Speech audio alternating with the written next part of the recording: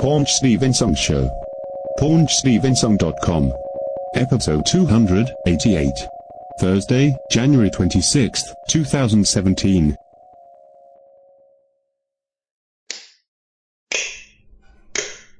Alright. So, do you know what the clap means in England, Greg? I know what the clap means here as well. Oh, that's okay. It's the same thing. We won't go into that then. Isn't that like scurvy? You know, it's kind of... Oh, Greg, no. No, I know it's not like that. I'm just saying that... Hasn't it kind of gone the way of, like, scurvy? No? Possibly. There's stories I could tell you, not about myself. Of course not. About some of the things I've witnessed in my time. But this is a family show, and I'm not going to go into it. Yeah. So, I'm drinking, by the way. What? So things may get a little loose. So, Spaceman David, we have not talked since I think about 9 or 10 months ago. Once upon a time. I think it was May, weren't it? Something maybe, like that last I year. don't know. March. I don't remember. Less than a year. Yeah. Yeah. So, how are you? And wait. How did the line go? How is Elvis? And have you seen him lately? I've not seen that Ghostbusters film. What? No, I've not. I refuse to watch it. I've seen enough. Oh, the new one. Yeah. Oh, I was talking about the old one. Yeah, well, I've seen that many, many times. I went to the cinema watching that. Yeah. No, Elvis. Yeah, Elvis is fine in Brexit Britain, Trump's America. Oh God. So I know how you feel about that, Greg. Well, I just let's get it out of the way at the beginning of the show. Yes, I know. Trump is in. Trump has. I mean, he's not even been the president for a week, and he has already positioned himself as a 19th century protectionist, a war criminal, a liar, many things. Well, it is unbelievable. Where do I start? Well, you don't have to deal with him, so it's funny for you. No, I mean, we've had the same person sat on the apex of our nation for the last 60 years, so it doesn't, you know. Oh, that's true. Oh, are you talking about me, boy? I'm talking about Elizabeth. It's me, Queen of England. I don't know really how to start with Donald Trump. I mean, I've always been pretty apolitical most of my life. I think both wings of politics are both bent, for want of a better phrase, but they're all scum, they're all liars. I think the problem that America has, or the majority of America has at the moment, is you've gone from quite a media savvy, a kind of cuddly president, and you've gone to this other extreme.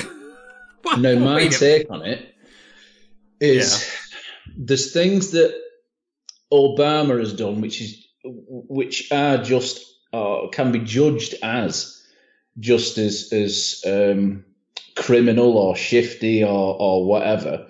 I mean, I think there's been a consistent campaign of bombing in the Middle East. I'm not going to get into all that stuff, but there's things that because he's had... Wait, hold on a minute. What is wrong with doing all of the bombing, eh? Absolutely not. You got to bomb people to death. That's what we do in Mother Russia. Exactly. But I think... I just think Obama's been very... like I said, very media savvy, very friendly, kind of like the kind of the cuddly president that I think America certainly needed. And I think a lot of people are frightened of Trump Not necessarily because of his. I mean, obviously he's only been in office for a week or two. Not necessarily for his policies, which have yet to be evident. But I think what frightens a lot of people is he doesn't have a filter between brain and mouth. Or in this case, tweet. Yes. Now, again, just to kind of preface everything, I tuned out of the news about 5 months ago. The other things I mean, I'm going to sound quite hypocritical, but I think a lot of people they get their news and their information from social media, as do I, and I'm not slagging them off for that, but they're only getting their news from one or two sources. But a lot of news is opinion masquerading as facts. And that is quite dangerous. And I just think if people don't like someone, did you know that the 2,000-year-old just on what empathy... they see through the TV screen, they're never going to like them. He was. I mean, I know he was on. Is it The Apprentice, the You're Fired show? Yes, and I think that's right. I was #1 in the ratings, and then Arnold Schwarzenegger took over, and he's failed. He's a failure. That's a really good impression. Failure. That's a very good impression. But I just... Can I ask you something, though? When the Queen recently had a bit of a health scare. Oh, yeah. So were you like ready to celebrate, or... On this public forum, I'm not particularly willing to give you my personal opinions. Because of the nature of my work, I come into contact with quite a lot of kind of low-level politicians, believe it or not. Obviously, we're not going to discuss all that. One of them lives about 500 yards away from where I'm sitting, and these are people who are, something like top 20, top 30 most powerful people in the country. Wow. Oh, yeah. Well, it's not a very big country. So yeah, I'm not going to go in. I'm not going to go into that. But all I'll say is, traditionally where I live, the royal family isn't particularly well respected, and that goes back to 600-700 years ago. Oh, really? That long? Oh, the War of the Roses and all that stuff between Yorkshire and Lancashire, and you get to read into local history as well. And then Mel Gibson. Yes, I suppose I'm not about halfway between Scotland and London where I am. So I suppose I've got a bit more affinity with Scotland as opposed to London. So yeah, I'm skirting around the question like a good politician, but. Either way, I do quite like Prince William. I think he would make a good king. Yeah, but he's going to be. He's not going to be king until he's like 90 years old. The rate these guys are going. Yeah. I mean, what's the Queen now? 90, 91, something like that. At least. And then you've got Charles. I've got a sneaky feeling... Charles! You're going to be the king, Charles! Yeah, that would be good. Charles in charge. Scott Baio. Charles in charge. That would be that would be good, that. It's me, buddy. So, yeah, I just think in a kind of modern era, I do think... I think Prince William would be a good king. The reason I don't mind Prince William is he must be nice because my grandma liked him. So that to me is a big barometer. She didn't like any of the others. I see. Yes. We'll discuss this off air. Huh? We'll discuss my political views off air, I think. So, I'm gonna say... I'll edit that out. Yeah. So... so we're stuck with Trump for some time period. I mean, he could very easily quit. He could very easily be kicked out.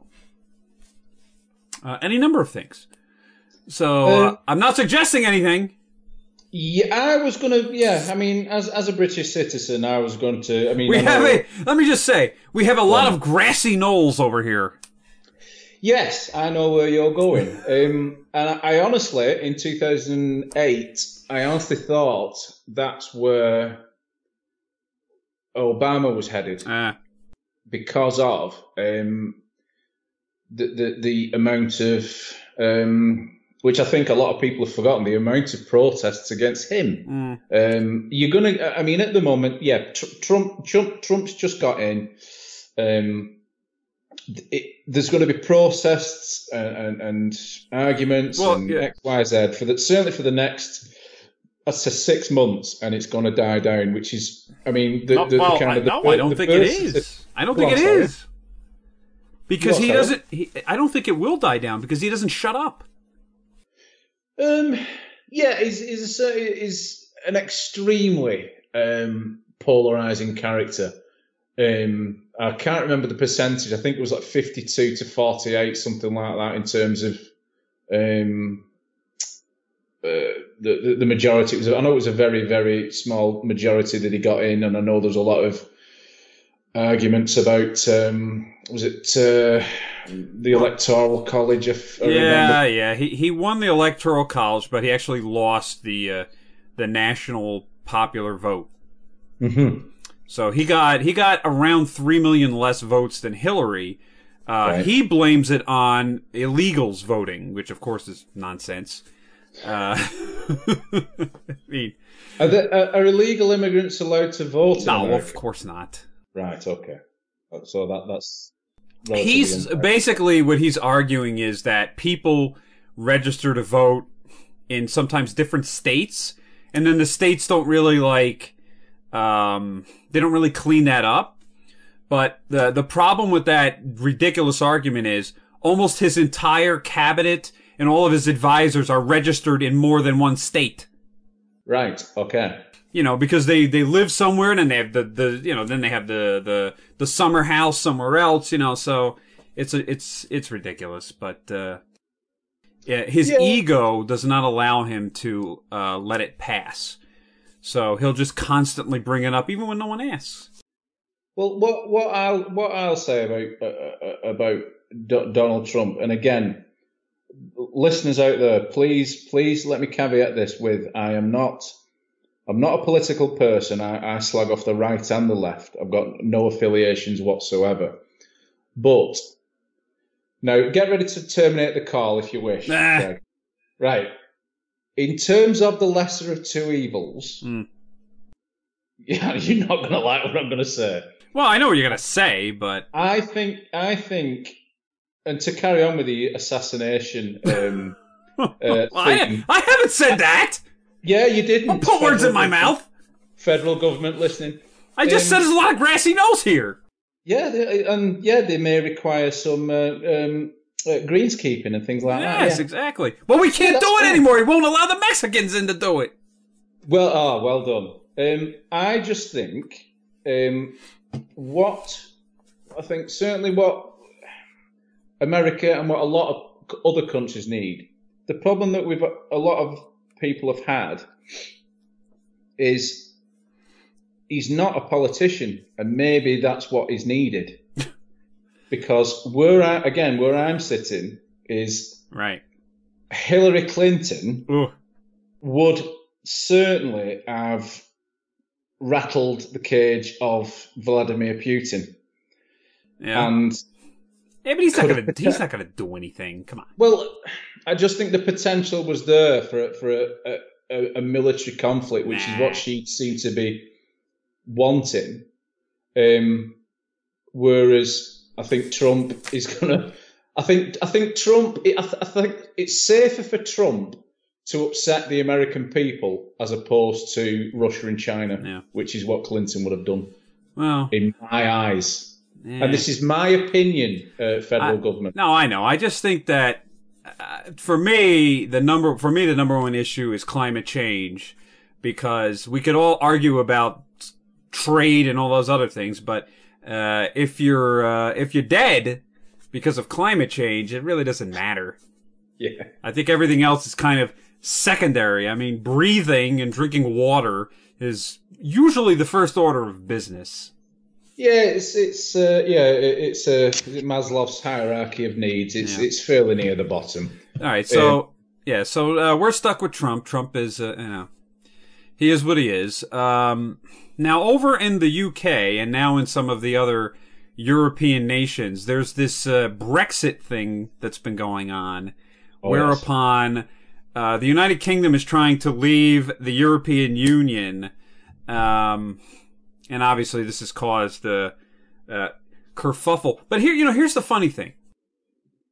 That Brexit vote passed by a very, very slim margin. Yes. It lost by a decent margin in Scotland and Northern Ireland. And over here, if you look at Trump, he lost the popular vote. The states that he won 4 or 5 states that put him over the top, but he won them by very, very small margins. So here you have these extremely extreme policies in both places that won by a very, very small measure. It's like, it's crazy. Yeah, I mean, I can't, again... So wait. So my question is, what the hell is Brexit? And have you seen him lately? As far as I know, Brexit is the kind of slang term for Britain exiting the EU. Therefore, the BR in the Brexit. Yeah, I know, but what does that mean? Britain as a I suppose a collection of islands will be leaving the trade. It's like the trade umbrella of the European Union. And again, that's something that maybe is not in the mainstream media, but I can't remember the exact number, but just the fee to be in this kind of, think of it as like an exclusive gentleman's club kind of thing. The mere membership fees. You mean like the $200,000 membership to be in Donald Trump's golf course? Yes, yeah. I mean, if I could afford that, I'd certainly. Not that I like golf or anything, but I'd certainly have a walk around his golf course. Okay. Yeah, just the fees to remain in the EU are ridiculous. I mean, we've got. I mean, I don't want to get on a political soapbox or anything. I go on a tirade, but the easiest I can explain it. It's hundreds of millions, right?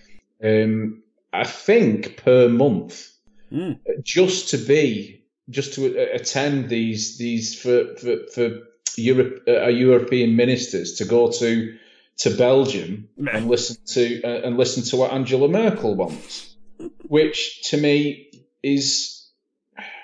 It fundamentally not right. Now, they're scared that if we come out of the EU, we're going to lose trade with all the other countries. It won't be as easy for Britain to trade with the countries. But what they've not realised is that Britain is a giant warehouse. We don't produce anything anymore. Right. We just store things for other countries that are going to be shipped off to, across the Atlantic to yourselves or Australia or whatever. That's essentially what it is. Yeah, but does anybody make anything in Europe except for like Italian shoes?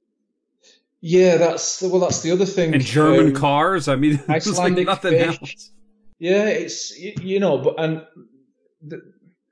I think a lot of it is the fear of well, what are we going to do now? Now, in the fortnight that Britain kind of got this vote, the pound went up by quite a few points. It's gone back down again now, but it's all about trade. It's a bit like Star Wars Episode 1.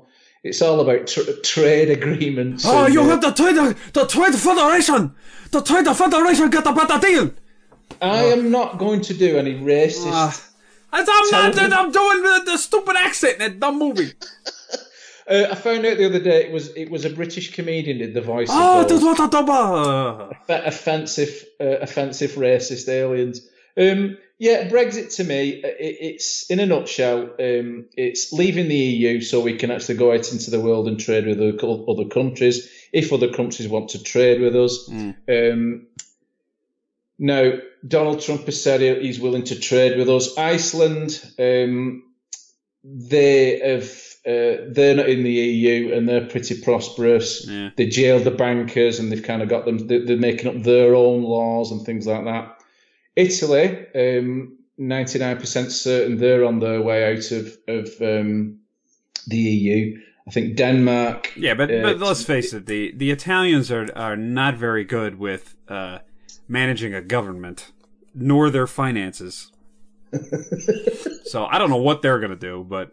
Listeners, Greg is of Italian extraction, as am I. Now, if you see photographs of myself, my colouring doesn't dictate that, but I trust you. I do have an Italian surname, believe it or not, listeners. So we're not being casually racist again. I just think it's taken. I think in terms of other countries, in the eyes of other countries in Europe, it's taken Britain to say, right, stuff this. We're not getting anything out of it. You've got other countries making up our laws. It's time to leave. We did fine for however many decades before the EU, yes. The Maastricht Treaty and all that, and it's all that younger people. It's all that they've known, and they've got no frame of reference. So yeah, but again, like I said, I've tuned out of the news, and I feel a lot better for it. And I think a lot of the Brexit stuff is kind of the blaming racism for it and things like that, yeah. or xenophobia and all that. And again, that's total nonsense. There is an element of that, but you're going to get that anywhere and everywhere. It doesn't affect me. The roof's not falling in on me.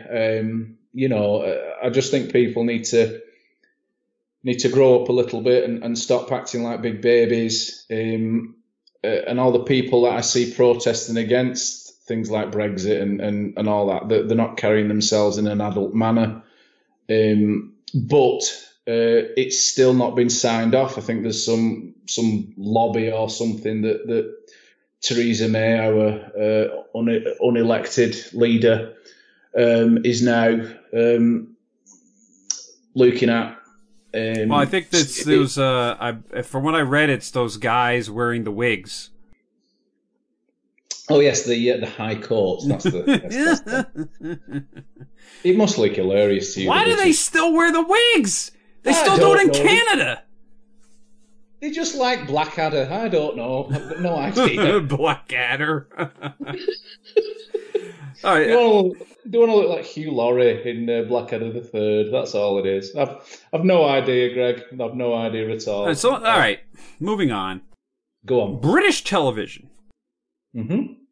So, one of the things that, I don't know if you've noticed this, but here in the United States, many of the hipsters, they just love obscure British television. Ah, right. Go on. I'm interested. Yeah. Go on. So here's what's happened. Years ago, we never really got British television. Right. So the only thing we would really get would be stuff that PBS would show, public broadcasting. So it would be things like Masterpiece Theater and crap like that. And what was the show that Judi Dench was on for years? Oh God, Ever Decreasing Circles, I think. Something like that. It was I guess it was a comedy in Britain. I didn't think it translated as comedy, but it translates as comedy over here, mate. No. So it was mostly like old people making polite jokes about each other's age. Yes. Anyway, so that's all we would get. And then you had like the Doctor Who fans. I was never really into Doctor Who. And Doctor Who fans would get it by like VHS and different things, and eventually like the Sci-Fi Channel had like the old episodes. That's all we would get.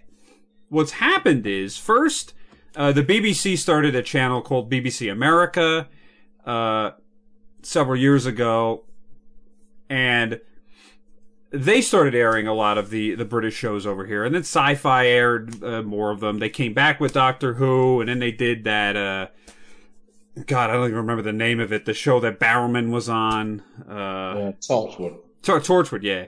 Yeah. They started doing that, and then it moved on. And then, now at first they won't shut up about that. Now they won't shut up about Sherlock. Or Black Mirror. Now they're all on, now all these British shows are on like Netflix. Yeah. I mean, it's this overload of it's bad enough.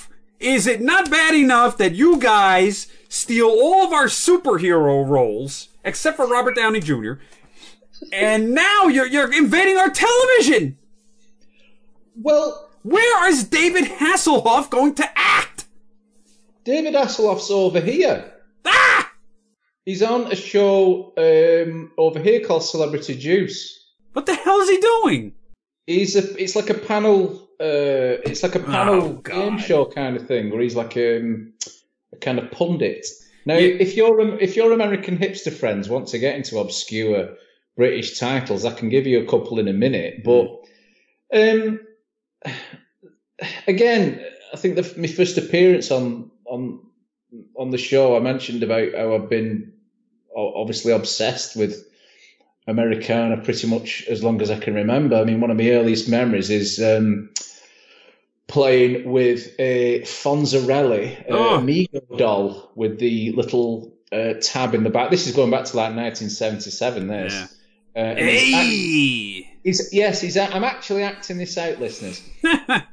On the doll, there was a switch on the back, and if you pressed it, he made the movement with his arms and his thumbs. So, yeah, the thing is, I think what you've got to look at in terms of casting the superheroes, I think you've got a lot of casting directors, obviously in Hollywood, and I just think I think certainly from what I hear is if they want actors who have got maybe some kind of they're unknown. So people like Henry Cavill was relatively unknown at the time. Yeah. Christian Bale, when he got Batman, was still quite unknown. I think the biggest thing he'd done was Newsies. He did Newsies. Did he? Yes, Newsies. Come on. What year was that? Yeah. I remember him in Little like Women. 92, 91, 92? Yeah, because he disappeared for a couple of years after Empire of the Sun. He came back with like a stupid long haircut. I just think these casting directors, if you're British and you walk in and you speak with a relatively upper crust. That's right, yes. Well, if you walk into a casting director and speak like this, they think you've got a lot of gravitas, a lot of quote unquote class and things like that. And if certainly people like Henry Cavill are unknown, I know Christopher Reeve was unknown, and Christopher Reeve has always been and always will be to me Superman. That's my Superman, and hopefully a couple of younger people's Superman. I just think if they walk in and they speak with a British accent to an American, I'm going to sound really ignorant here, but you're getting people like, I mean, the alternative is people like Mark Wahlberg. Who else is there? Like, I don't know, Shia LaBeouf. God, I was going to mention him.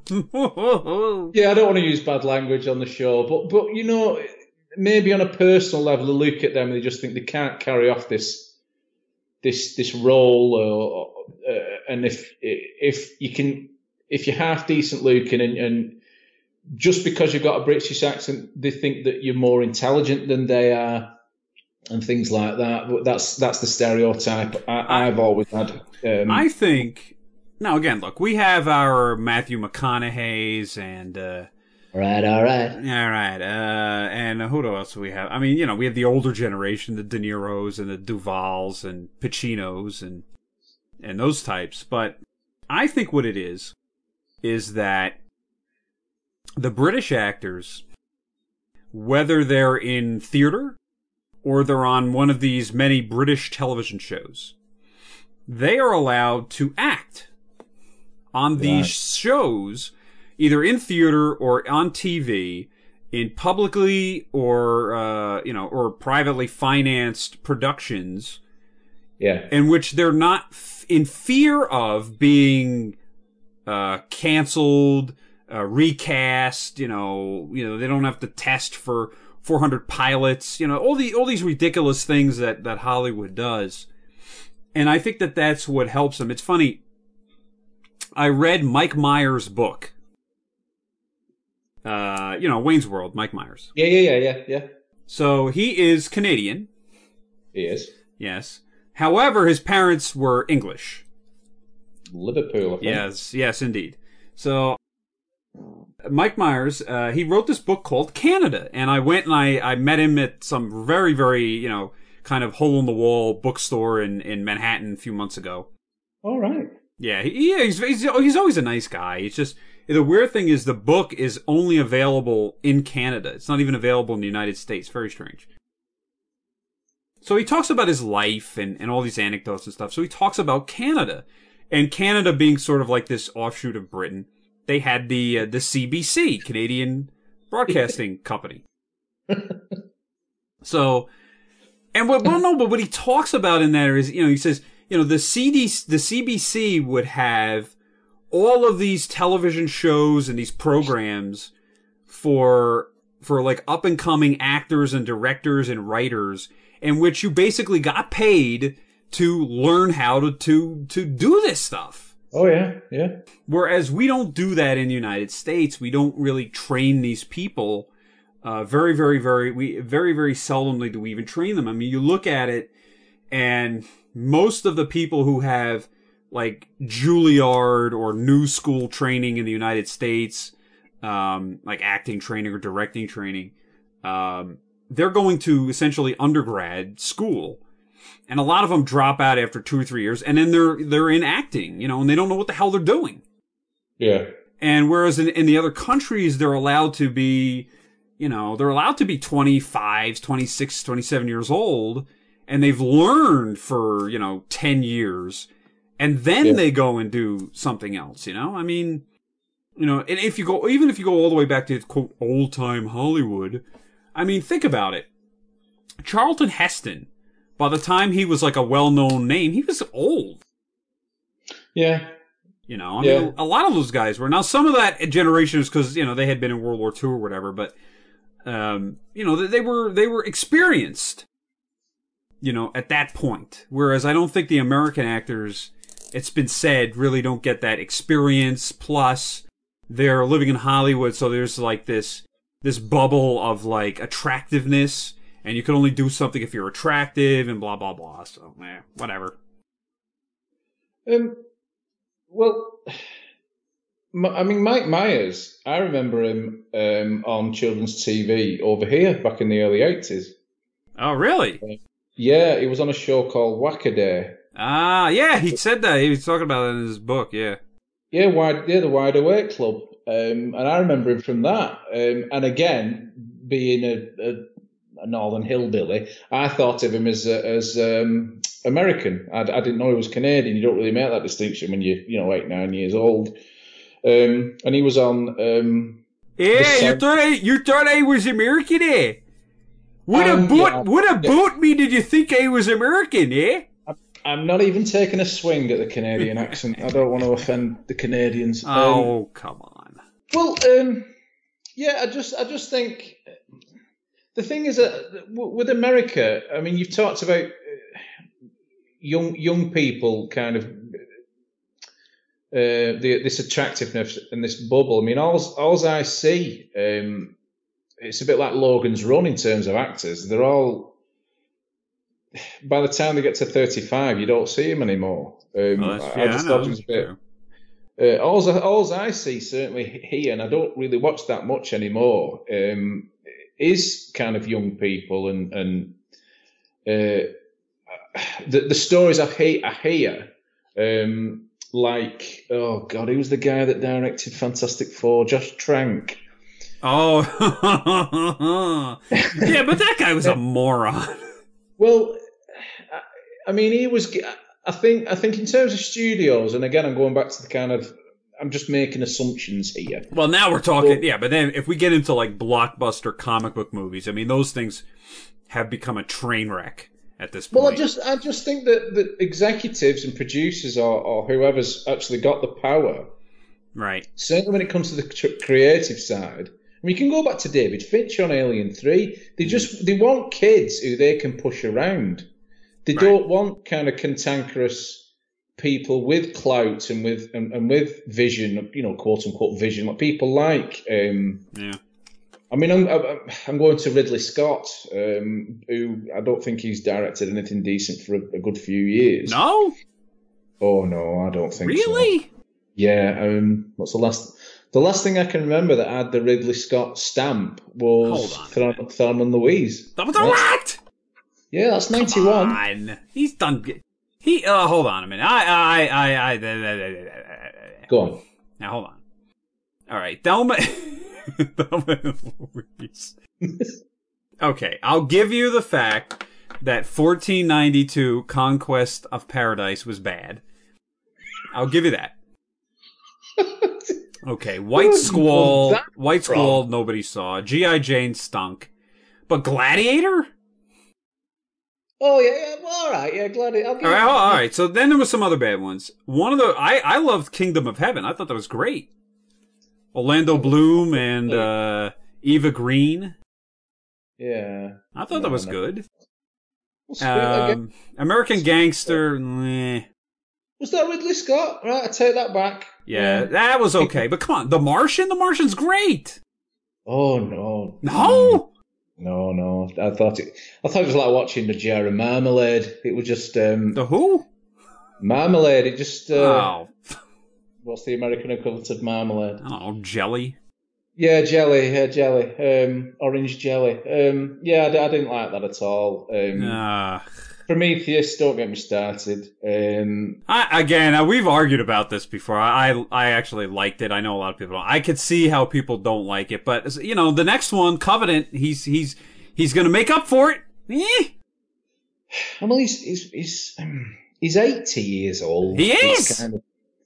He's 79, 80 years old. He's not getting any younger, and that's no kind of judgment on his prowess and things like that. But certainly, he's done Blade Runner 2. Yeah, Blade. I never liked the first one, to be honest. I've never been a massive fan of Blade Runner, but it's one of those things that I actually do own because it's one of them things you can just start. I bought the Blu-ray because there was a 2-hour documentary on it. Yeah. But plus a 5-hour director's cut. Oh yeah. Again, it's just that I'm not bothered about things like that. I mean, I like the first version of Blade Runner I saw was the one with the voiceover, without the unicorn and all that. And obviously that's the one that I saw first, and that's the one I'll remember. But again, that's by the by. But I just think in terms of age, certainly for the creative side of things, they want pretty young people in front of the camera, and they want young directors so they can push them around. It's easier to fire someone who's so desperate to kind of please the producer or the executives or whatever. People like, and I went off on a tangent on Ridley Scott. They don't want to deal with people like Ridley Scott because he'll say, well, hang on a minute, who are you? Yeah. I've been in this business longer than you've been alive and things like that. And they don't want that. And he does have, or he did have, genuine talent. I just think, I mean, you've got people like George Miller, who I think he's 75. He's up there. No young man. And he did. I mean, I'm not. I'm not the biggest fan of it, but I thought it was interesting, that new Mad Max film. Yeah, I liked it. Well, I think to kind of go the other side of Ridley Scott, where Ridley Scott seems to me to be just directing by numbers. George Miller, in the back of his mind, and again, he's an Aussie, so he doesn't really care. And I love that about the Aussies. It's just they open their mouth and they say what they want. And again, that's right. Listeners, I'm not being racist. As my cousin's about to marry an Australian. Yeah, it's right. Yeah. Okay. Yeah. That's a very good Irish accent you seem to be doing there, mate. But I think George Miller, when he sat down to direct the new Mad Max, he just said, "Luke, I'm going to do what I want. Yeah. I've not got a lot left on this planet. I'm going to do what I want. I'm not compromising. Stuff the producers, stuff the executives. I'm doing what I want." And he's kind of just run off his leash, and he's come out and he's done what he wants, and it's a critical smash, and they want him for I think one of the Justice League films I heard, and God, things like that. I mean, I think honestly, I watched Batman vs Superman finally, and I just came to the realization that the DC movie universe just is never going to work ever. Yeah. No, it's dead. It's just they can't. I don't know what it is. They just can't make it work. Well, just before we started recording, I watched something on Ben Affleck's input into the new, because he's saying the script isn't right, and he doesn't want to do the new Batman film and all this stuff, which I think that's absolute nonsense. To be honest, the script isn't right. No. Again, I saw Batman and Superman, and I didn't think much of it. And then I saw the Blu-ray for like the equivalent of $5 or whatever it is over here, that's £7. I thought, you know what, I'll buy it. It's something to stick on in the background. And I've not watched it yet, but I saw a bit of it on the telly, and just there's like a 5-minute sequence where Batman gets to be Batman, and I thought, you know what, I'll have that. He just basically kicks everyone's head in. And I thought, if they can do that as a film, that'll be really good. Now, what they seem to have done, because they're so, again, I think that you've just kind of alluded to the DC film universe. Again, I think the executives are panicking, and they've given Ben Affleck, and again, fair play to him, because he certainly wasn't my first choice. He's got a lot of kind of good creative ideas. He's well respected critically. He's also, I think this is the other thing. People I think kind of miss this point with Ben Affleck, but I think it's valid. Well, I mean, I know you could do anything you want with movies, but Ben Affleck is like 6 foot, I don't know, 4 or something like that. I mean, he's pretty tall. And let me look it up here. Ben Affleck is 6'4", yeah. And Henry Cavill is 6'1". Midget. So, but no, I'm just saying that I just think that you can't dispel the fact that he's a big guy. So when they're close together, you're giving Batman that kind of gravitas of being Batman, and not, Christian Bale, who's, I don't know, he's got to be like 5'6" or something like that. I mean, I think he's 6. I think he's 6. Oh yeah, 6 foot. Yeah, all 6 foot 1, something like that. He's not Tom Hardy. He's an Oompa Loompa. Yeah, 5'9". He's a little guy. Not that I'm massive, listeners. No, I don't. All right, so how many people have we offended so far? I can't keep track of these things. Canadians, ISIS. Yeah. So a couple of tidbits here.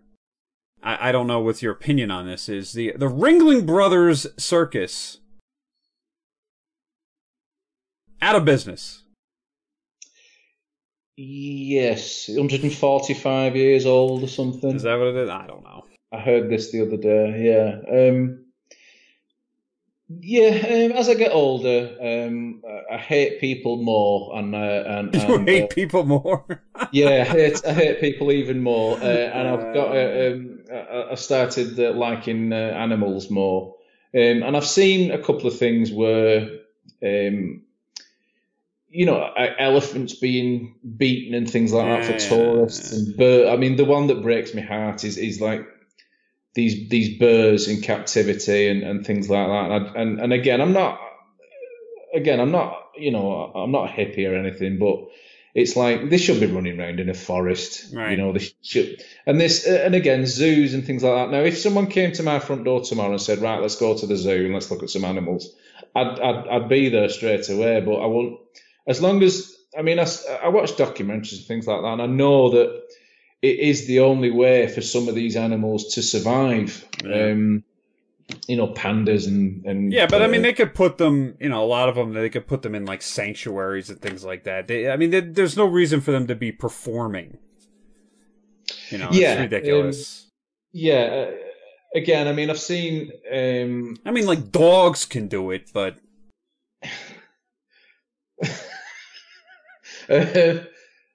well, yeah, like at the dog shows, the dogs run. The dogs run through in between the cones. They jump over the hoop and through the hoop and whatever. You mean Crufts? The what? Crufts, the border collies. Yeah, the competition that we have over here with the best dogs in the world. And there used to be a program in Britain called this is obscure for your hipster friends over in America. Hey, you never know. One Man and His Dog. Okay. This little glimpse into British culture. This was a pretty mainstream show, and I think it was on like early evening on Sundays, and it was a sheepdog show where they would herd sheep. Oh my god! This was mainstream entertainment in the 70s and 80s, Greg. Oh my god! Sheep herding? Yeah, it'll be on YouTube. Have a look on YouTube if anyone's doubting me. So I mean, yeah, I don't. Again, like I said, as I get older, I don't want to see animals hurt. People, I couldn't care less about. But animals, certain things like birds and elephants and things like that, they shouldn't be being beaten and all that. And again, zoos, I'm kind of on the fence with about zoos. It's quite depressing I've not been to a zoo in 30 something years, and you just see an animal in a concrete surrounding, and it's not the natural habitat. But if they get sent to that natural habitat, they're poached or they're hunted or they're killed or whatever, and you just think, well, again, going back to the top of the show, the lesser of two evils. So I don't really care if this circus has gone out of business. I'm sure there'll be more kind of clown sightings on the streets now. Will work for food or whatever. Some clown sat on the corner of the street, I suppose. So again, it's sad to hear about any kind of business going out of business, but if it involves kind of animals potentially being mistreated, I'm sure they would have mistreated them in the Victorian era. I have no sympathy.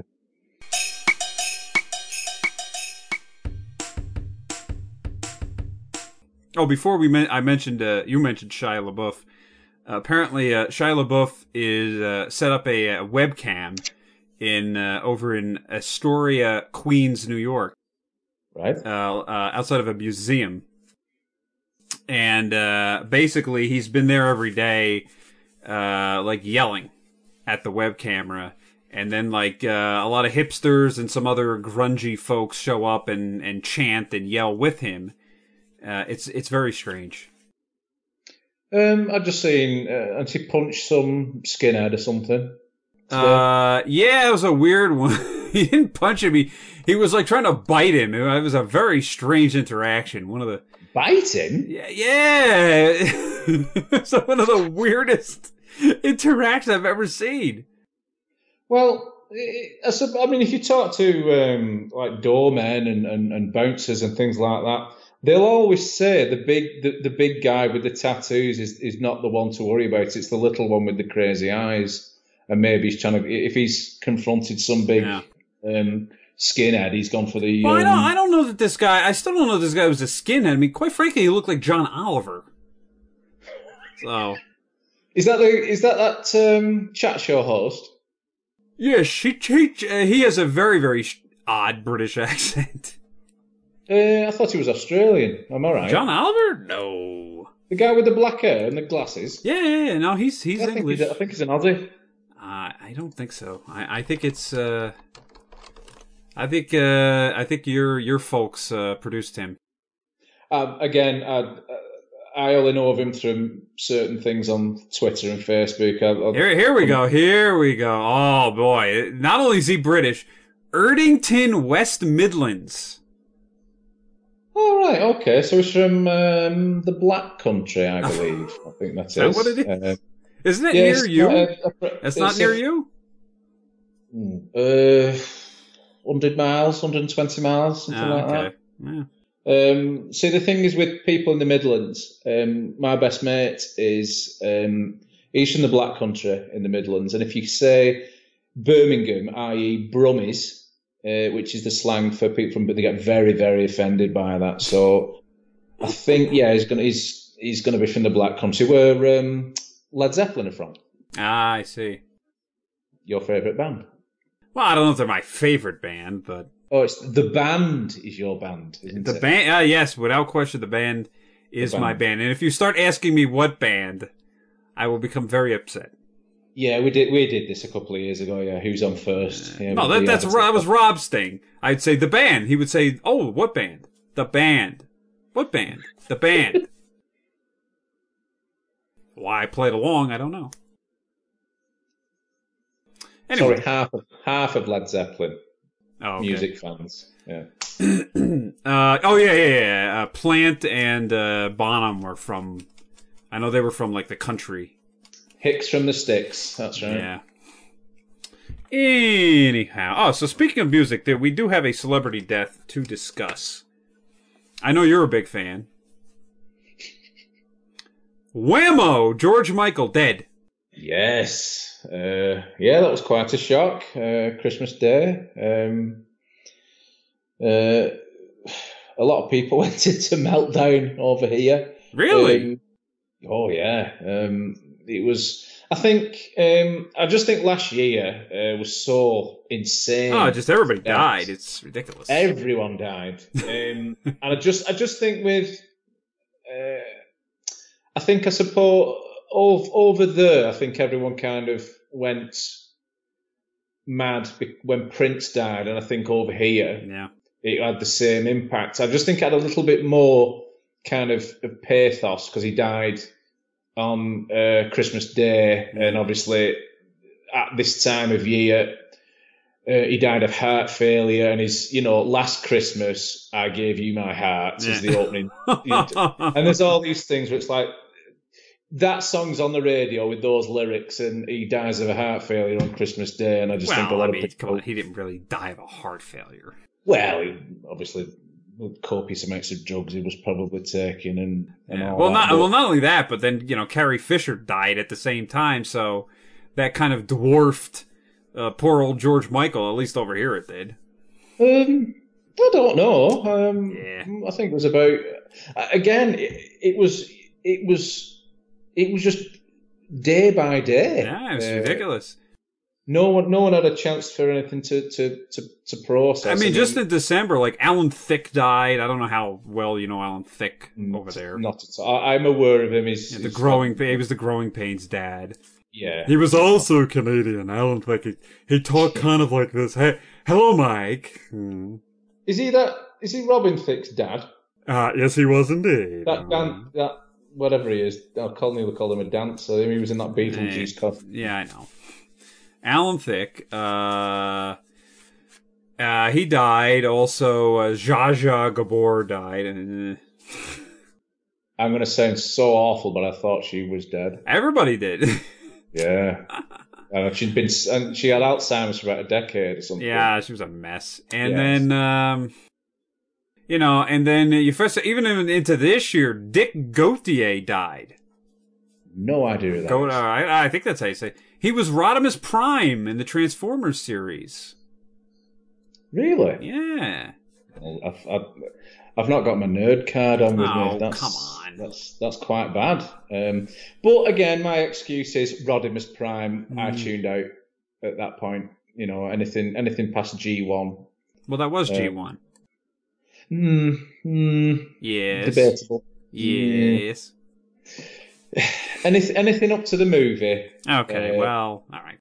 But my favourite episode of Transformers is the one which is, I still class it as a Generation 2 one with Rodimus Prime and Cup and Blur and all that, and Ultra Magnus, is called The Primitives, which was in the 3rd season before they did the Headmasters. Right. In the 4th series, and it's the one where they fly around, all the animal Transformers fly around. It's like episode 91 or something. That's my favourite episode. Really? I love that episode. Yeah, I know. They just fly around in Triptychon, don't they, in Skylinks? I don't. Right, I've got my nerd card back on me now, listeners. Yeah. Yeah, I mean, by the 3rd season, there was some weird stuff on that show. Let me tell you. But the animation's really kind of Japanese in anime. I don't know what they were doing, because you look at the ones. I mean, there's one. Actually, it was Korean, I think, at that point. Yeah. You're right. Yeah. They went cheap. They went very cheap.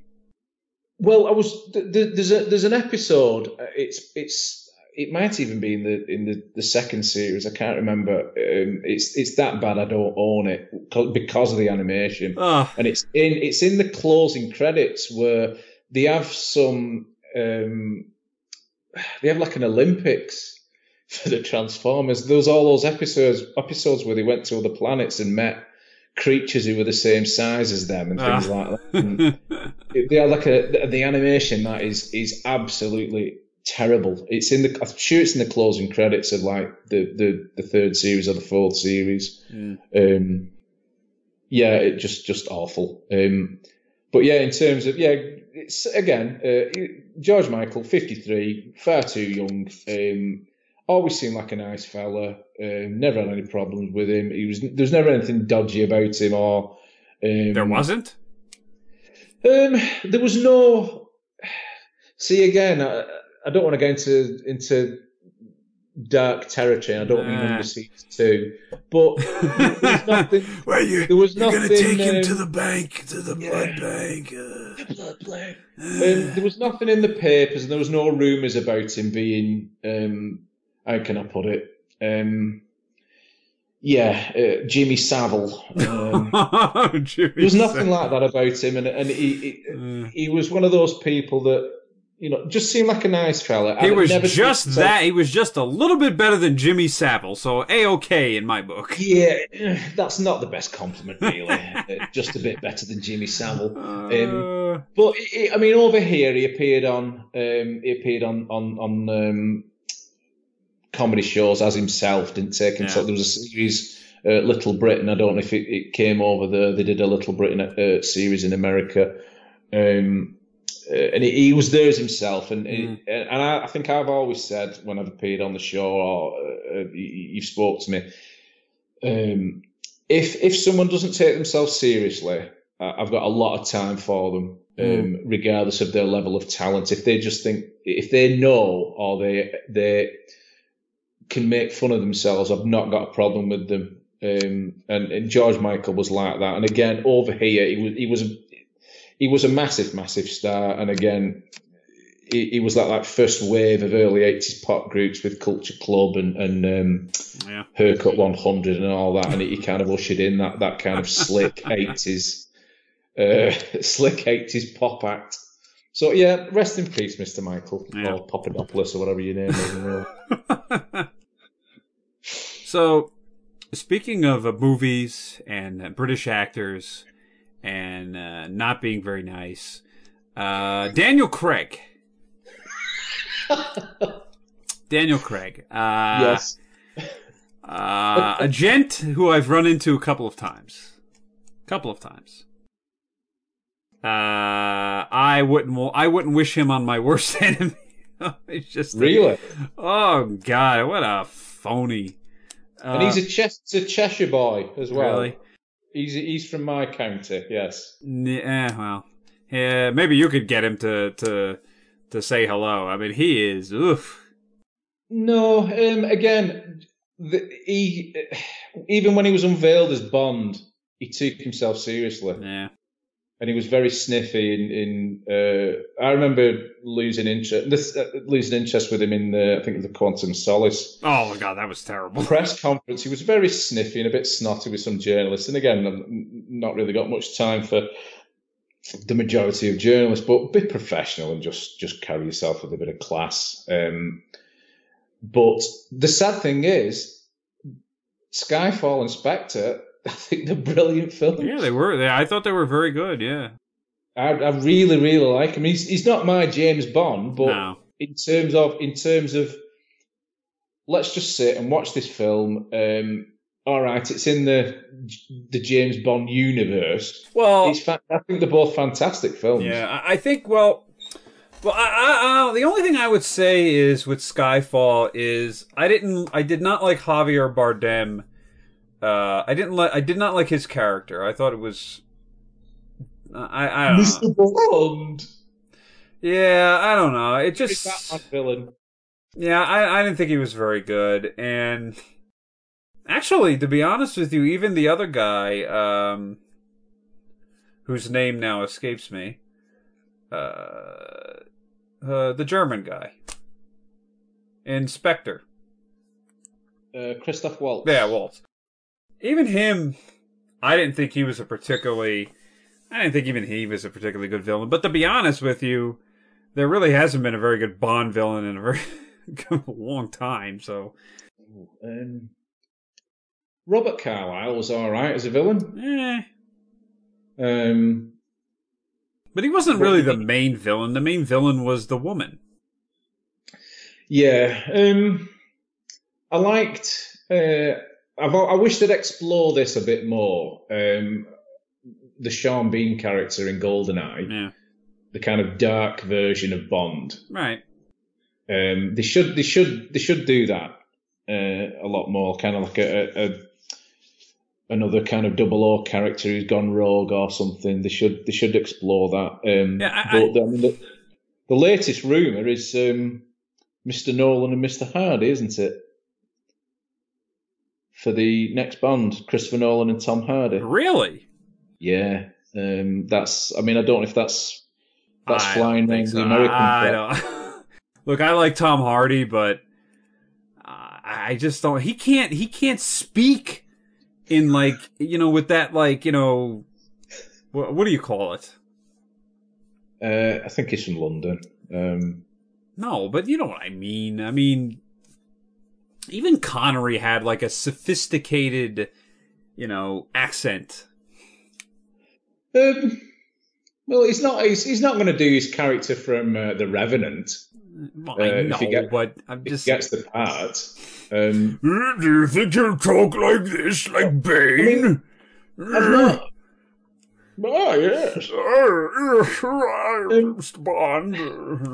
Well, I think. I can't remember a single line of dialogue he said in Mad Max. He said a couple of things, but not really. He does mumble, but again, I've seen him. I apologize for this. It was like it on talk shows and things over here, and again, he seems like a really nice guy. He is. I know people have met him. And they say he's very, very nice. He'll throw himself into the role, yeah. But again, as a Bond fan, do you want someone who's recognisable, or do you want some unknown? Because they've traditionally gone with the unknown or the less than obvious choice. I think I don't know. I think they should go for more of an unknown choice, but it depends on the style of movie.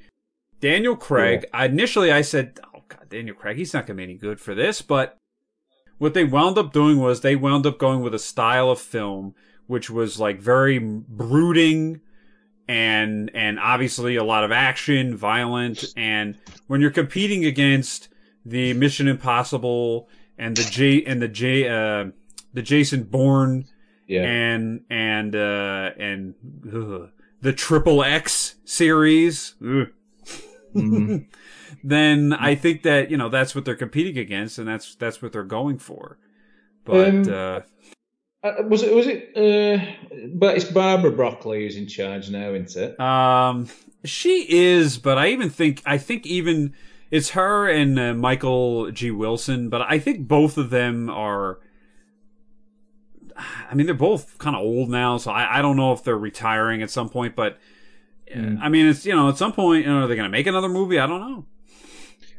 Well, I think what they've got to do now is they've got to do a reaction from the Daniel Craig versions. Now, at the time, you had, like you just mentioned, you had Jason Bourne, you had 24, you had the kind of Batman universe kind of rebooting and going back to gritty and dark and all that, and they reacted to I can't remember, was it Die Another Day, the last Pierce Brosnan one, which was ridiculous. I've always seen that. I'd like to rewatch it, but at the time I remember watching it just going, it was CGI stunts, an invisible car. It was an invisible car wasn't that bad, but the windsurfing a tsunami was. I know the worst part was. Did you have a Union Jack sail? Yes, he did. I'm imagining that. And the worst part was that they actually were going to spin off Halle Berry's character. Jinx. She did jinx it. I just think that. I mean, I've heard Tom Hiddleston as well. His name's. I really hope it's not him. I can't stand that guy. I've seen the trailer for that new King Kong film, and he's buffed up a little bit, but it's still. No. He still kind of looks like. He doesn't have the forehead for it. Yeah, you can land an helicopter on that forehead. It's a weird looking forehead. He looks to me, I mean, this is obscure. He looks like a member of the House Martins, the band the House Martins from the 80s. He just looks like a replacement bass player. I wouldn't mean, if they were going to get like a well-known actor, I wouldn't mind seeing like a Chris Hemsworth. I know he's Australian, but the problem is even with him, he doesn't do dialogue well. I think again the reaction against Daniel Craig. I mean, they've got to go lighter. Yeah. They really do. Keep the realistic side. Well, they tried to do that in Spectre. Yes, they tried to come back with all of these like homages and these in jokes like they used to do for Connery or Roger Moore. And I mean, I got them and I thought they were cool, but I don't think they worked. For Craig, I mean, all of a sudden to have this guy as being like a jokester, I mean, come on. Well, you had the introduction of the Q character. He had by the end of Skyfall, he kind of had his family around him, his Bond family. Yeah. And they didn't really explore that any further with Spectre. They went back to this stupid. Yeah. Again, I actually like Spectre more than Skyfall because it was stupid. It turned out to be his brother or something. Spoiler alert. Yeah, that's true.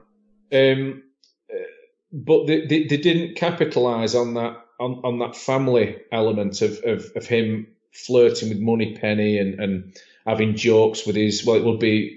Well, in Roger Moore's day, it was like his big brother Q. Yeah. Now it's his. You need that dynamic of his. It's going to be a little brother or someone who's. Well, it's going to be someone older than the Q because he's only in his early 30s. The lad that's playing Q. What's I met him. What the hell's his name? Ben something. Whishaw. That's the fella. Yeah. Yes, that's the fella. Yeah, I met him and Naomi Harris. I met her a couple of months ago. Moneypenny. Yeah, she's terrific. Yeah. She's in Moonlight. That's the award-winning movie that she was in last year. No idea what that is. It's about I believe it's about like civil rights, something like that in the 60s or something like that. Set in America or I think or what? I think it's set here in the South. I think that guy Marshall Ali is the lead in it. All right, no idea. Yeah, he's in. He's been in a bunch of stuff. Did you ever see Predators? Oh God. Yeah, he was in that. Adrian Brody. Yeah. I happen to like that one. It is Adrian Brody, that one, and yes. Walton Goggins is in that one as well, weren't he? Yes. Yeah, I think I've seen it once years ago, but I can't remember anything about it. That's really bad. Yeah, they show up on this planet where the predators are like hunting them and hunting other predators, and Lawrence Fishburne's there. I thought I liked it, but they're from what I heard, they're making another Predator film, which has pretty much nothing to do with the older Predator movies. So, The Predator, isn't it? Is that? I don't know. I think so. As long as it's not Alien versus Predator again. I mean, those were. See, I'm sat right beneath an Alien poster. Yeah. I love the Alien films. Well, the fourth one, I've got no time for. The third one, I've got a big soft spot for it, and the first two are just they're like 1 and 2 for me. Massive fan of the first Predator film. I don't mind the second one. Second one's okay. Put them together, like the old joke of two great tastes taste great together. You put them together, and it certainly wasn't peanut butter and chocolate. It was awful, woeful. Even I know that was just their way of just throwing something out there to make money, but they should have done the Dark Horse comic from the late 80s, right? Well, where you've got it was pitched like samurais versus Zulus, and you had like the kind of waves and waves of the aliens as a mass. Against it was almost like a 300 type plot, and the Predators kind of tentatively join forces with the humans. Again, I've not read this in best part of 30 years, so I know there's going to be someone shouting at me for getting those facts wrong. But they need to expand. You've got these characters, and they've not expanded on them. Expand on the characters and expand on. Right. What they can do. Now, ironically, the Predator, which is supposed to come out in I think next year at some point. Ironically, the director is Shane Black, who, by the way, was an actor in the first Predator movie. Hawkins, yeah, he was Hawkins, and many other films back in the 80s, But, he also wrote Lethal Weapon. Yep. And Last Action Hero. Last Hero. Last Action, and he did Last Boy Scout as well. He did, yes. I think, a film devoid of subtext, which I quite like. Yeah, and he did Iron Man 3, and... Yeah, we don't talk about it. That wasn't a good one. But that's why I weren't particularly jazzed about his name being attached to this new Predator film. The other things, I'm looking at some of the cast, and some of this is rumored, but 50 Cent, Keegan-Michael Key. Is it a comedy? Olivia Munn, really? 50 Cent. Yeah, 50 Cent. No. Some of the other ones are okay. Thomas Jane and Sterling K. Brown, they're very good. Yeah. And then the big question is hovering over it is do they have some involvement from who? Yeah. I've heard this as well. Is going to be. Is he going to be there? Yes. Yeah, like Ripley was in Aliens, like a consultant type character for the team, I guess. So it would be nice to see him, but he's basically the only guy you could bring back, other than Danny Glover. Yeah, right. All the other movies they killed everybody else off. Everyone's dead. Yeah, killed them. He's dead, Jim. Idiots. They should have. They kill one of the coolest men on earth, Carl Weathers. I read something the other week. There's a fan theory that I think it was on it. I don't know, on Twitter or something. A theory that the Dylan character had met the Predator before, and that would be an interesting universe or avenue to explore. Do a backstory for him, Right? Have like a young that would be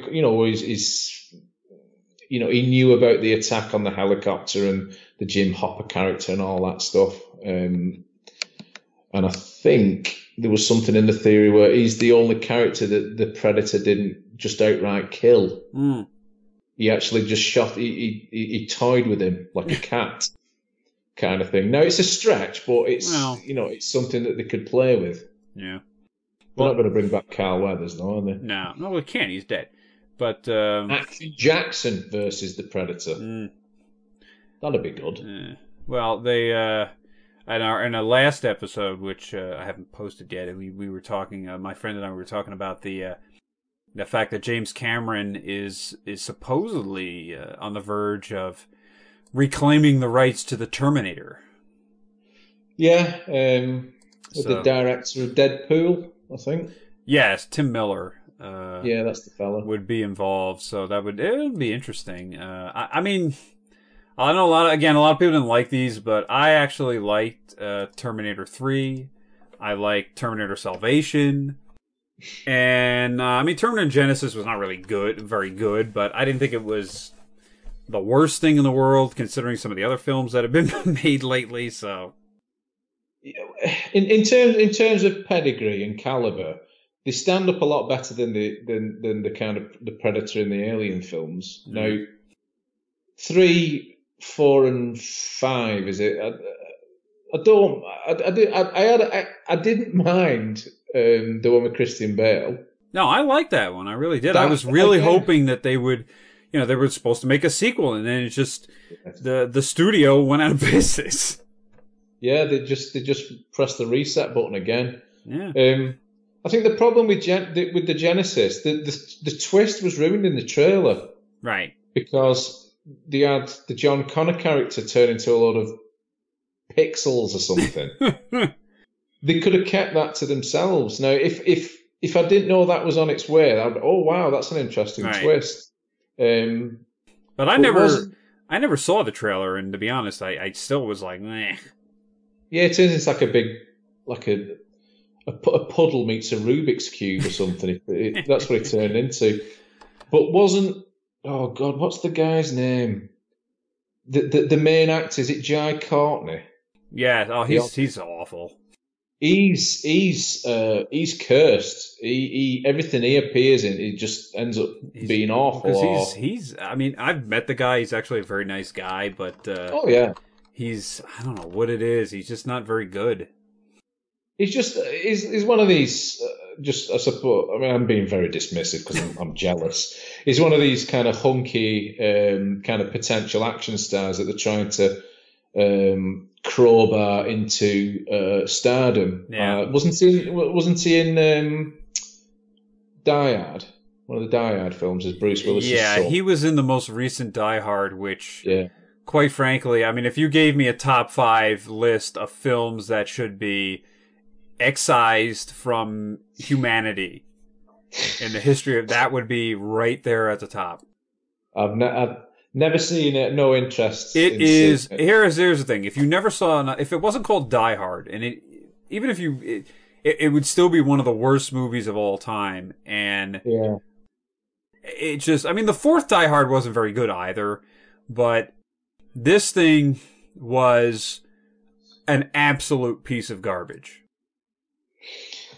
And they what happened was they basically shot it in, I think they shot it in Russia, and essentially it was one of those things where to get it made, they went overseas to get the money. Yeah. And that meant they shot it in Russia, fine. But, it just, I don't know, it was just really bad. And it's weird because the director, his name's John Moore. He's an Irish director. And, I mean, He did Behind Enemy Lines, which, I mean, it's a fluffy movie. I liked it.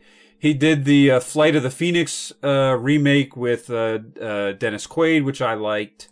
Yeah. And he did the newer Omen with Liev Schreiber, which is okay. And, he did the Max Payne movie, which, of course, was garbage. Another Mark Wahlberg special. But, I don't think he's terrible, but that movie was an I mean, I don't know if you've ever... I mean, Rob and I have joked about them in the past, but all these movies that Steven Seagal makes, he makes like 2 of these hunks of junk every year, like for Russia. It was basically like one of those. It was like they took Steven Seagal out and they put in Bruce Willis and just had a lot more special effects and car crashes and stuff like that. But the Steven Seagal films, they know what they are. Yeah, no. I mean, they're cheesy. Everybody knows that. I mean, they're like the old Don the Dragon Wilson films, The old American Ninja films. You knew what you got with them. Oh, no, we're talking ninjas. Yeah, but I mean, it's one of the worst movies I've ever seen. I'm not missing anything then. No. I mean, I would say watch it just for the fact to say to your friends, yeah, I saw that piece of garbage. Well, I've basically watched a lot of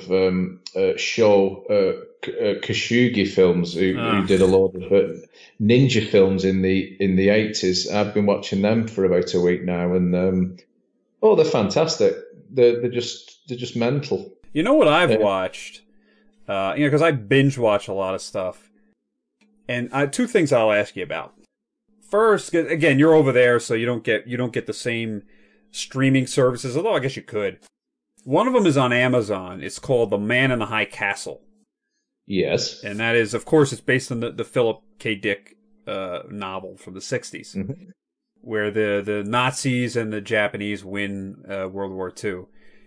And I don't know if you've seen that show, but it's a fantastic show, great acting, and for like an Amazon show, the production value on it is unbelievable. Yeah. And yeah. I watched the first episode and didn't really interest me. The second season's a lot better. There's a lot of intrigue, and what they do is they keep it. You would think like, oh, there's going to be this big cabal. But no, I mean, they keep it centralized within the main characters so that, the story doesn't it doesn't become like Lost or, something like that where there's like so many backstories. You're just like, what the hell is going on with this thing? Yeah. I watched the first episode. It didn't kind of jump out at me. I've not watched a lot of TV series for a long time. I suppose I keep getting shouted at for not seeing Westworld. I need to watch that. I haven't seen that. I don't know. I mean, I like the original movie. The show looked a little dull, but it's JJ though, isn't it? It's the law. I've got to watch them all. But the thing is, like, that was the Westworld is Jonathan Nolan. He wrote that. Oh, really? Yeah, because they were at the New York Comic Con with that, and I met him there. Standing outside on one of the barricades. I watched the last one I watched from start to finish because it was only 8 parts. So I watched Preacher because I'm a massive fan of the comic. So okay. I did watch that, but the last one I've just finished about a week or 2 ago was. I've got to get the date right. 11/22/63. Oh, the James Franco? Yeah, JFK, Stephen King, James Franco thing. Yeah, which it was probably one episode too long. There was a bit where he got amnesia at one point. I thought that was absolutely, utterly unnecessary. And right just before he was about to save JFK or not save him, and it was like, why have you gone down this route? And Quantum Leap did that in one episode. Yes, yeah, that was a really good cliffhanger if I recall correctly. Well, obviously, Isn't he having his? Was it the end of the series? No, Was that no. Like the series 3, and the Oh, cliffhanger maybe. was the famous photo. He was posing for that photo. Oh, yeah, maybe it wasn't the end of the. It was not the end of the whole show though.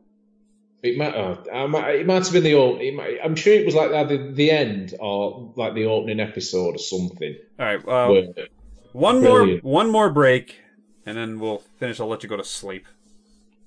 It's only 1 o'clock in the morning.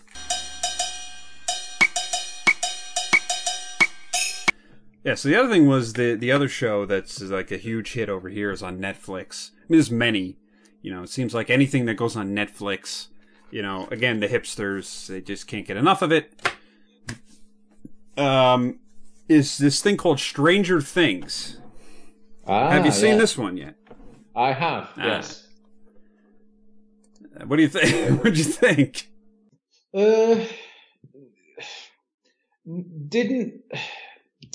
I don't think it deserved the hype that it got. Right. Because it was instantly being compared with things like Twin Peaks and that. Yeah. But kind of very, very enjoyable. I think it is overrated, and I think it's overhyped. But it doesn't mean that it's not bad. I think the hipsters are into it because it's the 80s. It's the early 80s. Yeah. I loved the soundtrack. Yeah. That opening sequence was fantastic. I love that music. It reminded me of. It was like when it started. It's like watching The Fog, that early John Carpenter film, and I liked it because it had this feeling of. I mean, everyone's kind of comparing it to E.T. and Poltergeist and things like that. Very, very good.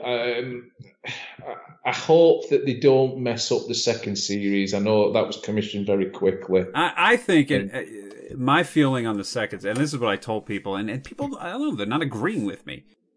I said that they would have been better off if they made it like an anthology series where the second season is a totally different cast. Maybe you have 1 or 2 people, you know, move over, but just get a new cast, new stories, and just start over. You know, I mean, I don't know. That's what I would think it would work. It would work better than now. There's the same cast. They're going to build this whole mythos around it, and blah blah blah blah blah. And now Rudy's on it, and you know, It was kind of the last couple of episodes. It reminded me of. It was like an anti-Lost. Yeah. Where they set all these things up. They answered about 80% of the questions, and then there's the kind of other dimension, and where did 11 go and all that, and they've left that because I think they didn't answer those questions because they didn't have the answers. That's the impression I was getting. It just ended very, very suddenly. Yeah. Now they're going to have a go at answering these questions in the second series. And certainly things like setups are usually more interesting than resolutions. So they have to play. I don't want them to be a victim of their own success.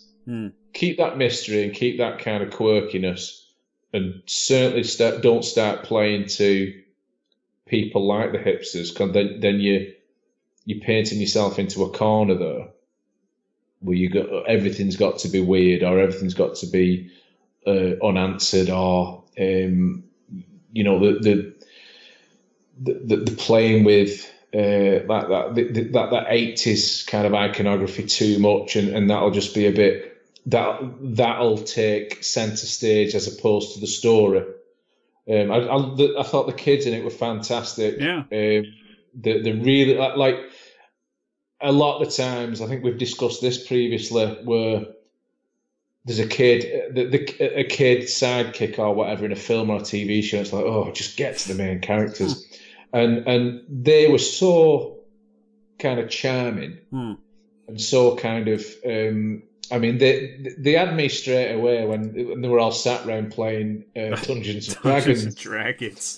It was just so charming. And I gotta say something. I agree with you. The kids, for me, the biggest reason that drew me to it right away was the fact that the kids acted like kids.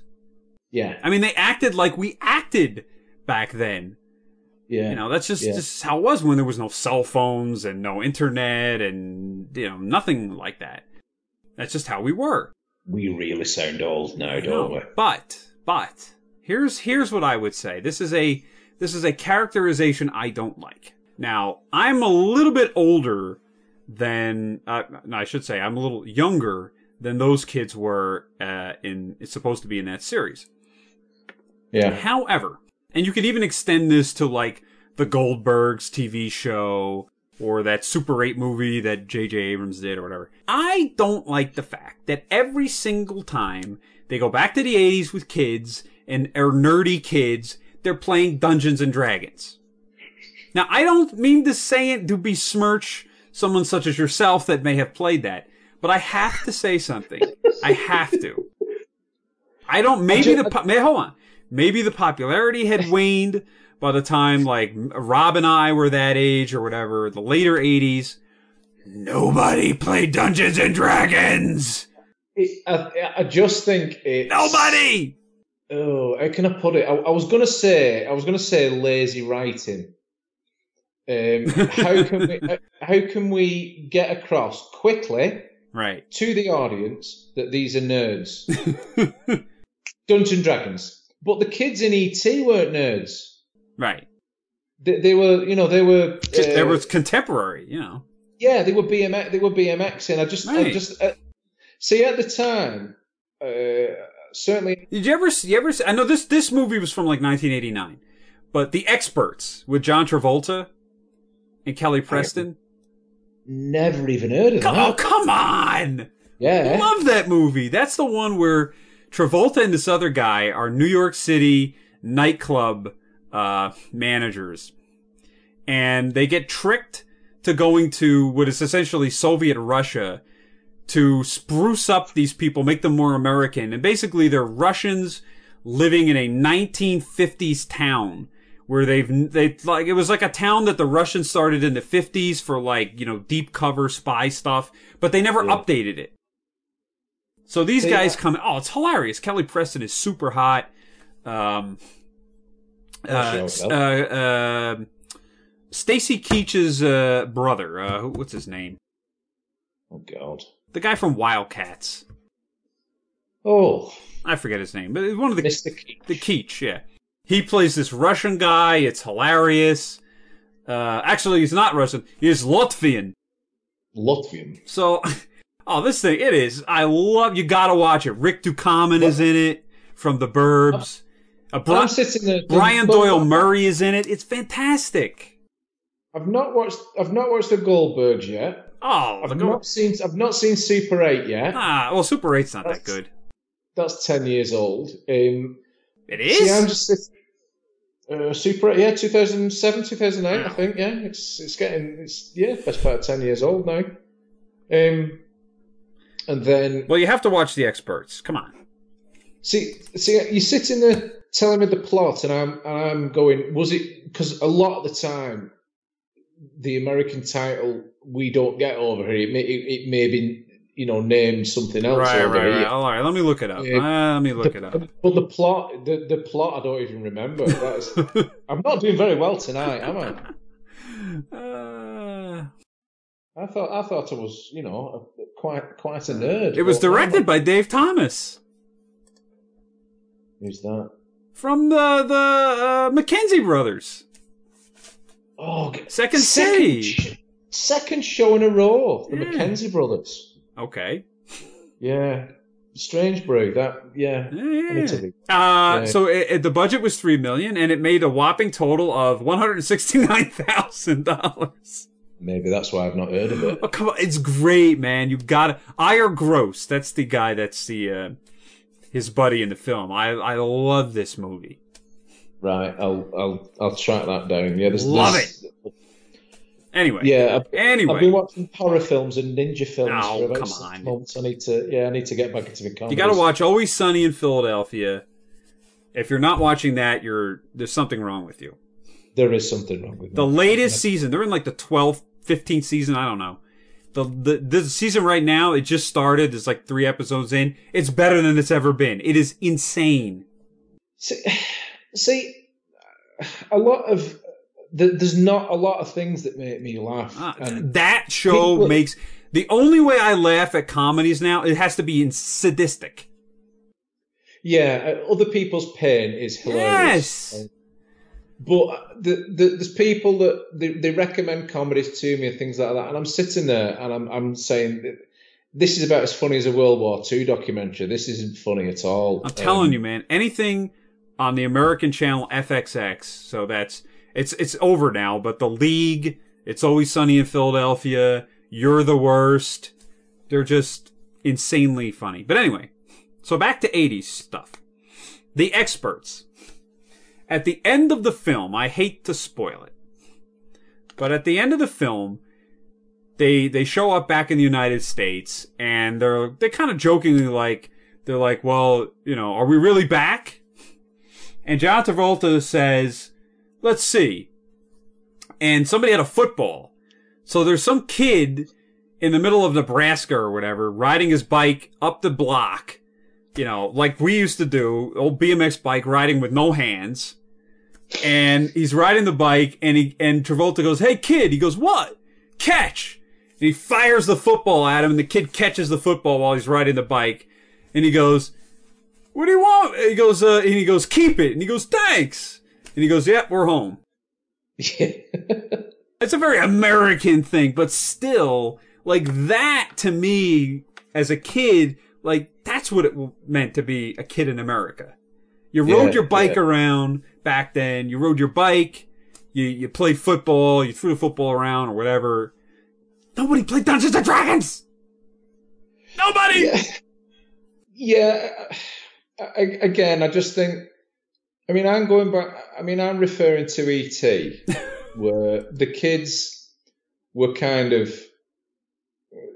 They were like the cool kids. They had a sense of humor, but Dungeons and Dragons was so kind of massive that they could play that, and they weren't kind of labelled as nerds. They could then go out and go out on the BMXs and play. Yeah, I guess. I don't know. Or whatever.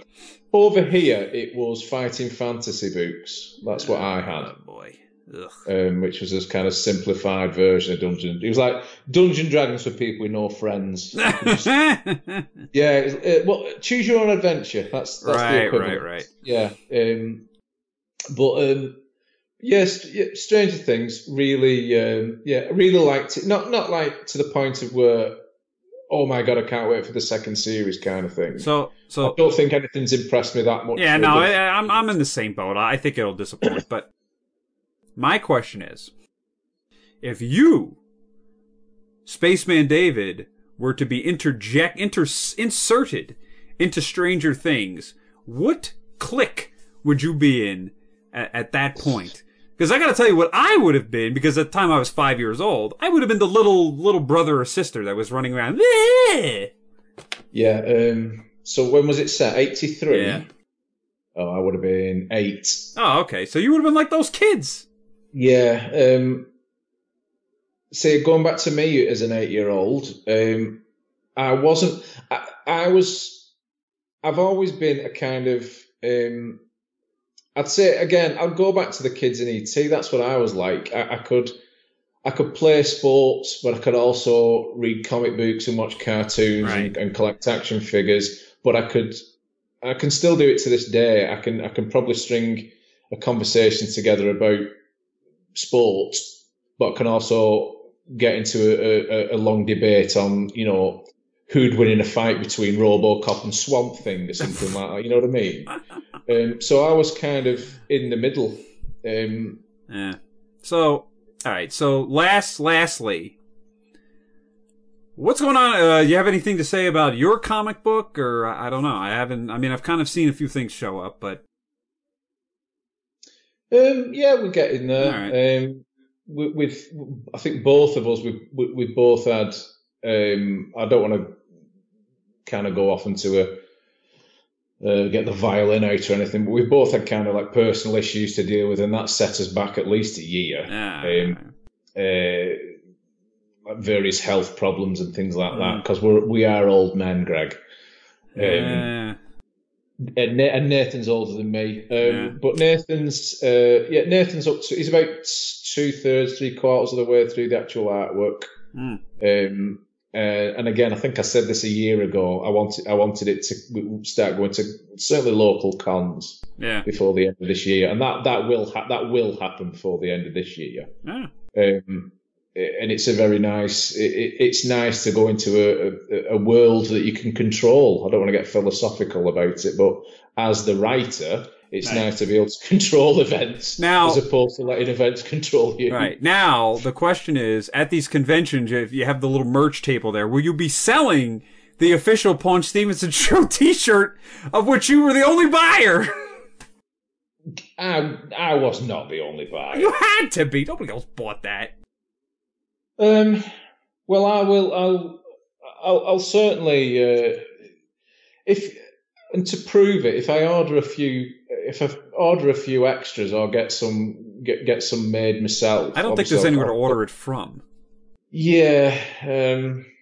We'll have to do an updated design or something.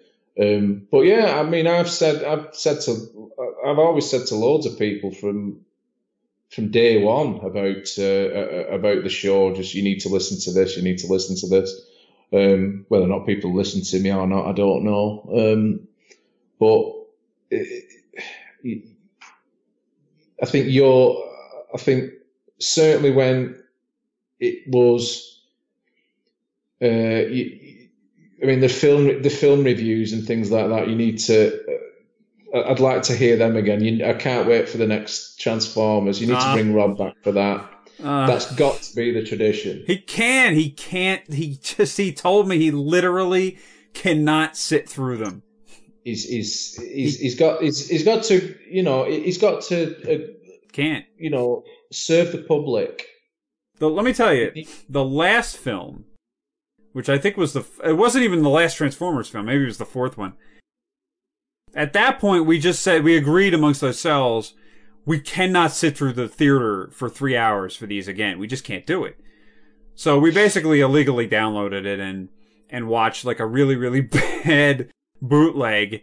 And it was so bad that we would just look at each other and just give a look of like, okay. And then I would fast forward it like 10 minutes. And then we're like, nothing's happened. All right, another 10 minutes. What's taken over from the Transformers? What franchises? But it's still going. What do you mean? I mean, in terms of what fills you with dread that a new film of whatever's coming out, or what can overtake Transformers? I don't think anything can. The yardstick. No, I think there's no way. I mean, there's nothing else that we cared about enough as kids that was so thoroughly ruined. I mean, even like the Ninja Turtles that they keep doing over and over again. I mean, they're okay, and the G.I. Joe movies were terrible, but we kind of expected they would be. But the Transformers movies, that new Ghostbusters stunk, whatever. But those Transformers movies have so little to do with the original concept, either in comics, on television, whatever, of the original series from the 80s. They have so little to do with it, and they are the antithesis, and they're insulting. If you were a fan of that franchise, these things are insulting to you. And I've personally never been so insulted by, the new Star Trek movies, I watch them, but I think they're a joke, and they're insulting to the original material, but there's nothing like these new Transformers. There's nothing even close. Well, this is maybe, and there's no reason for it. Well, maybe this is where our hipster friends can come in. No, they don't like it either. Well, the Transformers films, when they first came out, they were being catered for by, I think I went over this last time, I'm not saying this in a derogatory way, the kind of mall rat type kids who were just, you kind of, oh God, like your Valley Girl type characters. And I'm not insulting the Valley Girls or anything, but that stereotype. Yeah. Well, that's Michael Bay, though. Yeah.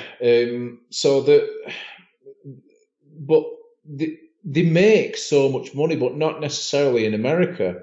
Well, not anymore. No, I mean now it's not just China. Yeah, it's not even the Transformers. It's every major blockbuster film. They can't make all their money back in the United States or even Europe anymore. Asia has become their number one market to the point where, like a lot of these films, like the Transformers movies, they wound up shooting half of a good portion of the films in China, just so the Chinese audience would have they'd be able to see like their Chinese cities in it. Hey, look at that. So. Well, the hipster, our hipster friends could, if they're obsessed with things from the 80s or they want to watch the original versions of things. Yeah. They can go back and watch the old series. I've kind of got over this, the casting such and such a person as the character, certainly for myself, like the comic book characters. I don't care anymore because I've still got the comics, I've still got the old cartoons. Right, yeah, I know. I can watch that, but I think the Transformers films are making so much money that they're not. They finally got to the formula that works. They're going to make another 10 films. But yes, I know that. But what my argument has been with these films is that the formula that Michael Bay could have and should have done was to make the stars of the films the robots. Oh yeah. That's been his mistake the entire time. That's why they're garbage. I don't know why he was always so vehemently against that, but he just always was. And so, what are you going to do? I'm never going to like any of them because again, the stars of the series were the robots.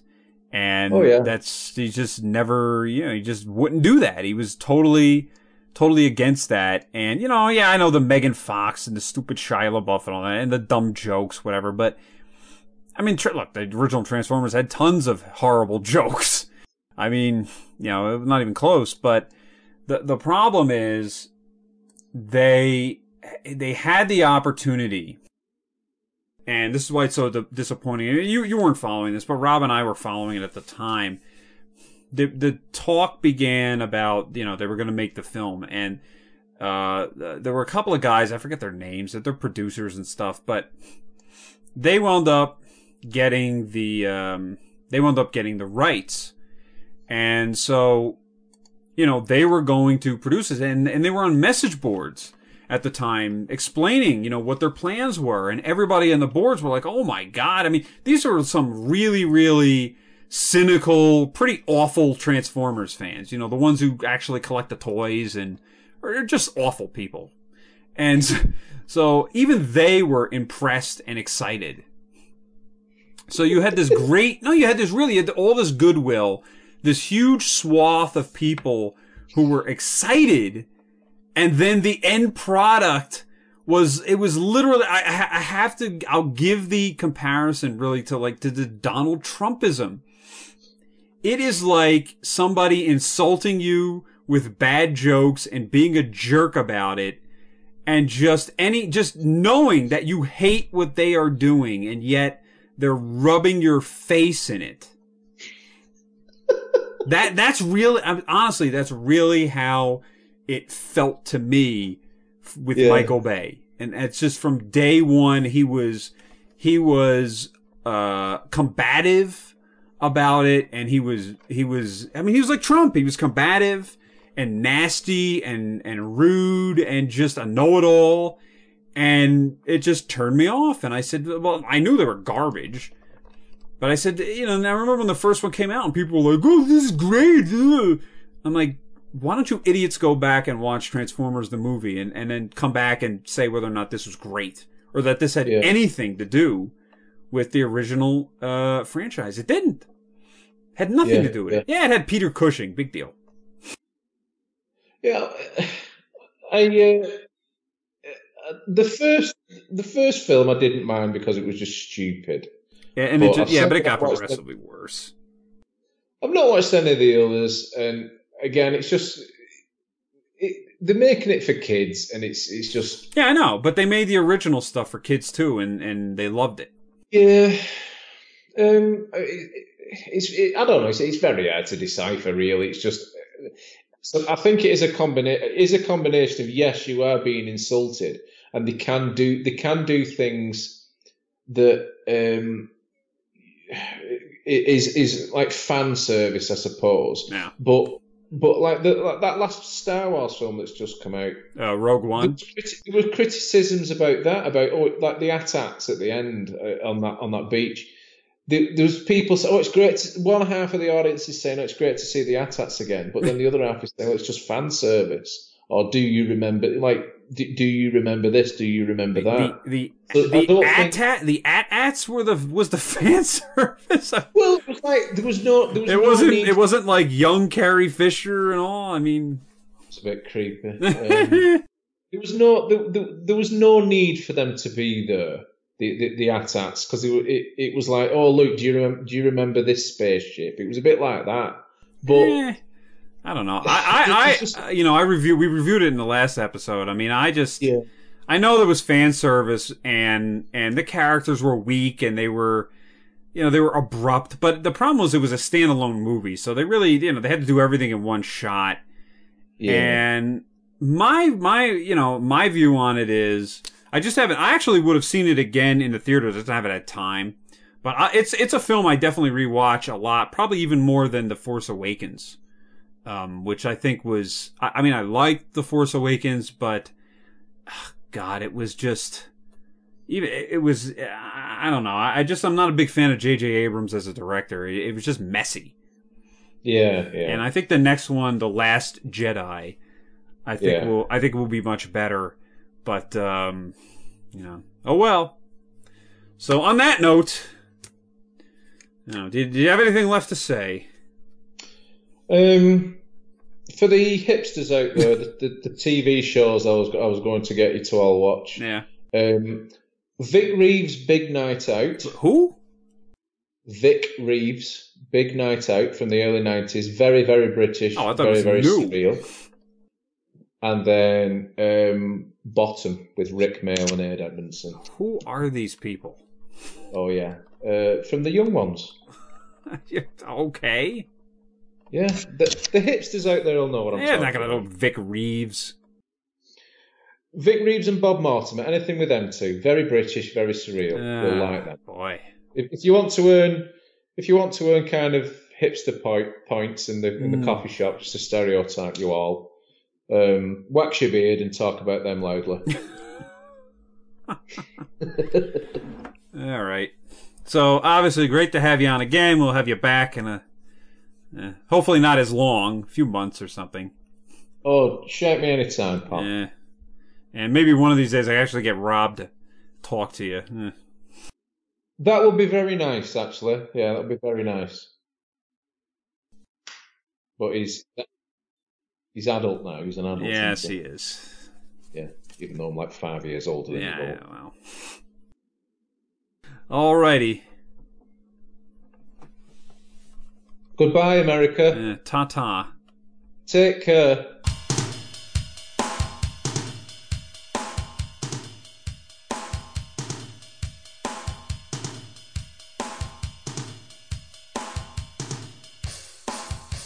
Oh, yeah. Note to self, I've got to listen to the Ponch Stevenson Show. Wait a minute, is it the show? Yeah, that's it. Perfect. Okay, cool. No worries. You're listening to the Paunch Stevenson Show, paunchstevenson.com. Broadcasting from Belleville, New Jersey. You're listening to the Paunch Stevenson Show. The ultimate pop culture podcast. The Paunch Stevenson Show. Since 2005. Well, listeners, I think Greg has gone for what we call a slash in the north of England, which means a number 1. Hopefully, if he's gone for a number 2, he's washing his hands before he comes back to operate his computer. Oh, I'm back. I've just been doing some stings for you while you've been away. Broadcasting from New Jersey. Oh. Okay. I thought you meant like Sting. Oh no. We don't talk about Da, you know. Yeah, Minita went solo. That was it. Well, he's always in my good books for Dune. Really? Oh yeah. I was gonna say like Quadrophenia. Oh God, no. No? Too British, too boring. That was bad. Anyway, so